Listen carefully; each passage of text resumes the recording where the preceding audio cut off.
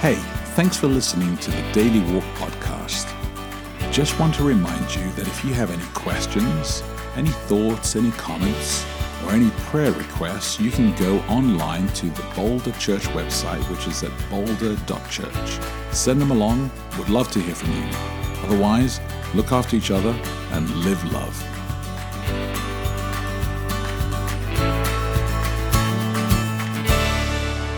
Good morning. It is Sunday, May 5. Welcome to Daily Walk. I'm Becky De Oliveira.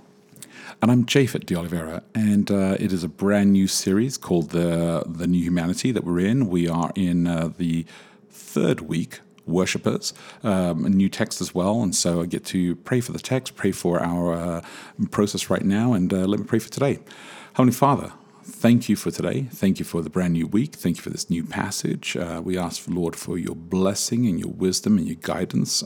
Give us new insights and applications in our life. We ask this in Jesus' name. Amen. Amen. So I try to explain every Sunday what this podcast is all about. And what it is, it's a companion to the email Daily Walk, which is a daily devotional that accompanies the sermon series that we're doing that comes out of Boulder Church, but a number of other churches follow the same passage. So we have a passage of Scripture every week that the sermon is focused on. And each day in the Daily Walk, the written version, a different writer for each series, or sometimes one will do it for several weeks, will write a reflection based on just thoughts that they have about the passage. And we read it and look at it in different translations every day with the idea that we'll get different insights as we do that. So there are also recalibrate questions every day. And what we do on this podcast is read the scripture in the given translation for the day and then discuss the question. Sounds great. Yep. Without further ado, like today I'm reading John chapter 4, verses 1 through 26. Today is in the English Standard Version, the ESV. Great story. Subheading, Jesus and the Woman of Samaria. Now when Jesus learned that the Pharisees had heard that Jesus was making and baptizing more disciples than John, although Jesus himself did not baptize, but only his disciples, he left Judea and departed again for Galilee. And he had to pass through Samaria. So he came to a town of Samaria called Sychar, near the field that Jacob had given to his son Joseph. Jacob's well was there, so Jesus, wearied as he was from his journey, was sitting beside the well. It was about the 6th hour. A woman from Samaria came to draw water. Jesus said to her, "Give me a drink," for his disciples had gone away into the city to buy food. The Samaritan woman said to him, "How is it that you, a Jew, ask for a drink from me, a woman of Samaria? For Jews have no dealings with Samaritans." Jesus answered her, "If you knew the gift of God and who it is that is saying to you, 'Give me a drink,' you would have asked him, and he would have given you living water." The woman said to him, "Sir, you have nothing to draw water with, and the well is deep. Where do you get that living water? Are you greater than our father Jacob? He gave us the well and drank from it himself, as did his sons and his livestock." Jesus said to her, "Everyone who drinks of this water will be thirsty again, but whoever drinks of the water that I give him will never be thirsty again. The water that I give him will become in him a spring of water welling up to eternal life." The woman said to him, "Sir, give me this water so that I will not be thirsty or have to come here to draw water." Jesus said to her, "Go, call your husband and come here." The woman answered him, "I have no husband." Jesus said to her, "You were right in saying, 'I have no husband,' for you have had 5 husbands, and the one you have now is not your husband. What you have said is true." The woman said to him, "Sir, I perceive that you are a prophet. Our fathers worshipped on this mountain, but you say that in Jerusalem is the place where people ought to worship." Jesus said to her, "Woman, believe me, the hour is coming when neither on this mountain nor in Jerusalem will you worship the Father. You worship what you do not know. We worship what we know, for salvation is from the Jews. But the hour is coming and is now here when the true worshipers will worship the Father in spirit and truth, for the Father is seeking such people to worship him. God is spirit, and those who worship him must worship in spirit and truth." The woman said to him, "I know that Messiah is coming, he who is called Christ. When he comes, he will tell us all things." Jesus said to her, "I who speak to you am he." I like the end.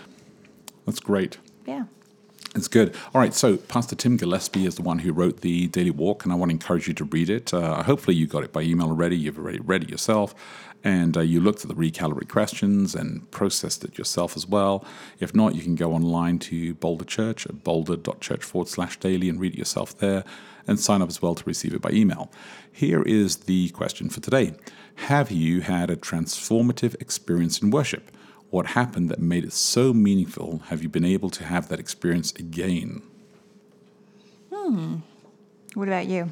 Oh, all the time. All the time you have a transformative experience in worship? Yeah. Like how? I'm kind of blessed with this. I mean, for me, first of all, I enjoy going to church, and there are weeks when it is really transformative, and weeks when not so transformative. But more often than not, it is transformative. In fact, I was just thinking about this right now. I'm thinking about Easter, the whole week leading up to it, and that Sabbath morning, and just a phenomenal moment it was, just reflecting who Christ is and what he's done and everything. I mean, it was a great weekend and great Sabbath and great worship that moment.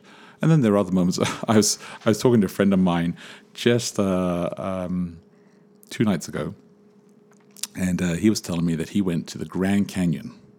Right, so he was there with it was Aaron, and he went to the Grand Canyon with his father and with another friend of his, and he said, it was amazing and it was inspiring, and I said, and it was pretty much like a worship experience for him, an encounter with God. It was great, and I said, well, I've never been to the Grand Canyon. My wife Becky and the boys have, but I've never been. I feel that way about commentaries. Wow.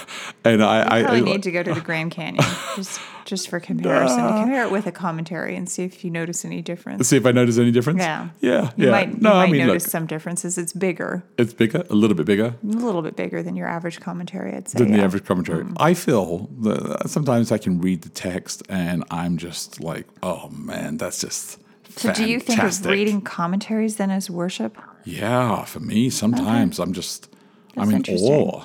Okay.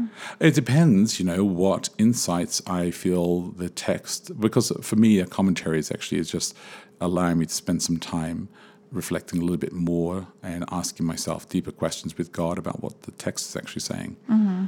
But yeah, so they do happen, and they can happen often, and they can happen again. So what do you think it is that makes these kinds of things meaningful? What aspects have to be there in order for worship to be meaningful? I think your attitude. Or to replicate it, because then there's that question about it. So if you have the right attitude, that you'll always have a worshipful experience? I think that actually makes a difference, but I think that's actually important. I think we have to come with the right mind as well, receptive mind. I think that people can go to the Grand Canyon and maybe just drive by it. Yeah, I mean, that's definitely true. I've seen great things in life, been to great sites and been to amazing cities and seen beautiful scenes or seen great art and ignore it. And I've been to great places and just been in awe. And I think it depends when you allow yourself to appreciate what you actually have before you. Well, then what about the fact that worship is so frequent? Doesn't that run the risk of becoming kind of ho-hum, that it's the same? I like my meals. Yeah, I know. But what I'm saying is if you can even see something one time and not be very impressed by it, then seeing something all the time or having happen all the time, you're probably not kind of awestruck by a meal every single time. I'm not awestruck by every meal, right. But it is way more often than I enjoy them. Okay. And I think that it's the same, like people who, go for walks or have great conversations or when I drive to work, I actually enjoy when I'm driving to work and I see the mountains and I kind of like the view. It's beautiful. Yeah, it's true. Yeah, it's pretty fantastic. So it is good. So let me repeat the question one more time. Have you had a transformative experience in worship? What happened that made it so meaningful? And have you been able to have that experience again? Well, think about that, my friends. Look after each other, live love, and we will connect tomorrow.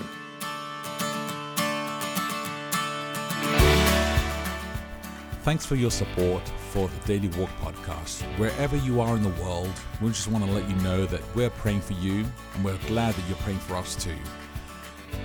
If you can help us out by giving online, then please go to boulder.church/give and help this ministry actually make an effect on others as well. Keep us in your prayers, look after each other, and live love.